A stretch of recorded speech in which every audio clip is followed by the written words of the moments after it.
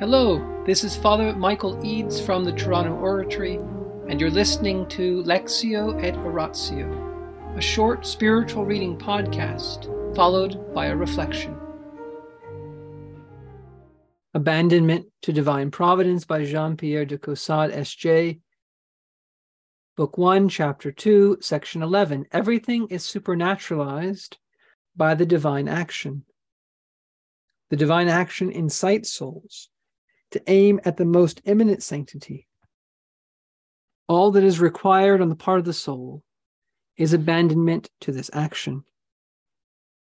It is only from want of knowing how to make use of the divine action that so many Christians pass their lives in anxiously pursuing a multitude of methods which might prove useful if ordained by this divine action, but which, by preventing a simple union with it, become positively harmful. All this multiplicity fails to impart that which can only be found in the principle of all life, that which is constantly present with us, and which stamps each of its tools with a character of its own and makes it work with an incomparable fitness. Jesus is sent to us as a master to whom we do not sufficiently attend. He speaks to every heart, and to each he utters the word of life, the only word applicable to us, but we do not hear it. We want to know what he has said to others, and do not listen when he speaks to ourselves. We do not sufficiently regard things as having been supernaturalized by the divine action. We should always accept them with the perfect confidence they merit, and with an open mind and with generosity, and be sure that nothing will harm those who act thus. This vast activity, which is in itself ever the same from the beginning to the end of time, is employed with every moment, pouring its immensity and virtue on the souls which adore it, love it, and rejoice in it alone. You say you would be delighted to find an opportunity of dying for God, and would be completely satisfied with some such action, or with a life leading to the same result. To lose all, to die forsaken, to sacrifice your life for others, these are indeed charming ideas. But as for me, Lord, I glorify in all things the might of your will, in which I find all the happiness of martyrdom, austerities, and good works for others. Your will is enough, and I am content to live and to die as it decrees. In itself, it is more pleasing to me than all the attributes of the instruments of which it makes use, or than their effects, because it pervades all, makes all divine, and changes all into itself. It is all heavenly to me, and every one of my moments is a genuine divine action, and living or dying, I shall always be satisfied with it. Yes, divine love, I shall no longer single out times or ways, but shall welcome you always and in any fashion. It seems to me, O divine will, as if you had revealed your immensity to me.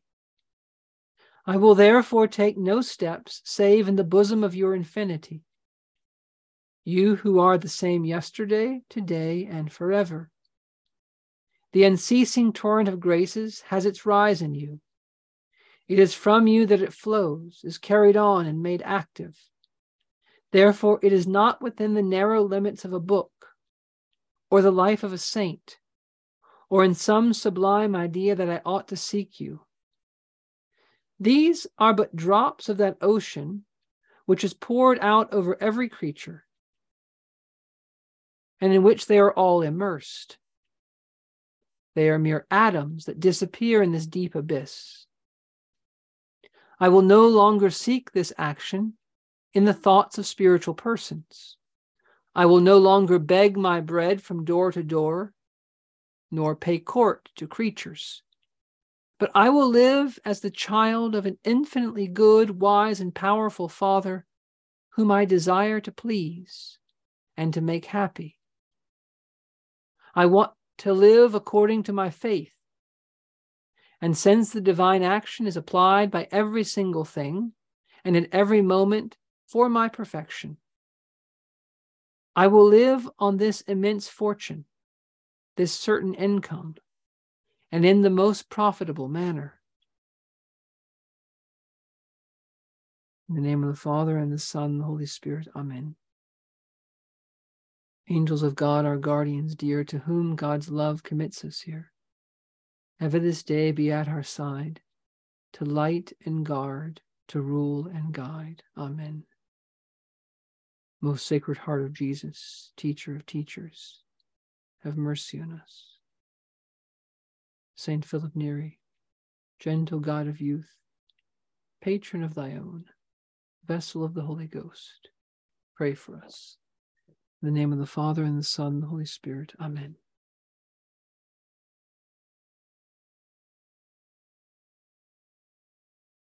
In a letter that St. Francis de Sales once wrote to St. Jane Frances de Chantal, St. Francis de Sales tells her that at this point in my life, he said, everything is the same. Prayer, preaching, eating, talking. His life, he said, had become so simplified that everything was simply the will of God for him at that point. Everything was in recollection, but at the center of it all was simply following the divine will. And Father de Caussade in this chapter is saying almost the same exact thing, isn't he? Your will is enough, and I am content to live and to die as it decrees. He says that it's all heavenly to me. And every one of my moments is a genuine divine action. There's an autobiographical insinuation here from Father de Caussade that he had arrived at a similar state as St. Francis. And this is not by accident, because Father de Caussade, although he was a Jesuit, was the chaplain for the Visitation nuns in Nancy. And he was very much imbued there with the writings of the founder of the Visitation, which is St. Francis de Sales. And who is the great theologian, the great doctor of the church on the abandonment, abandon in French? It's St. Francis de Sales. And so this emphasis on abandonment to divine providence, abandonment to the divine action, which is present at every moment, in every place, holding everything in existence, directing things to their end, elevating and supernaturalizing our lives by his graces.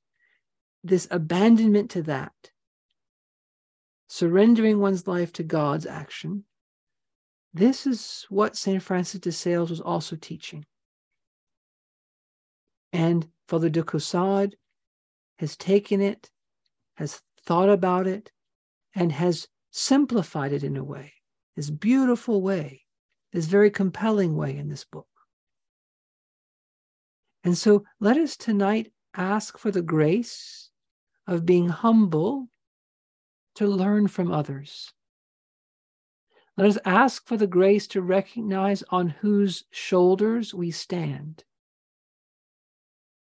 Let us ask for the grace to be willing to admit that we don't understand something fully, or that someone else could take our ideas or take what we've done, take one of our projects and modify it and improve it in some way or carry it further.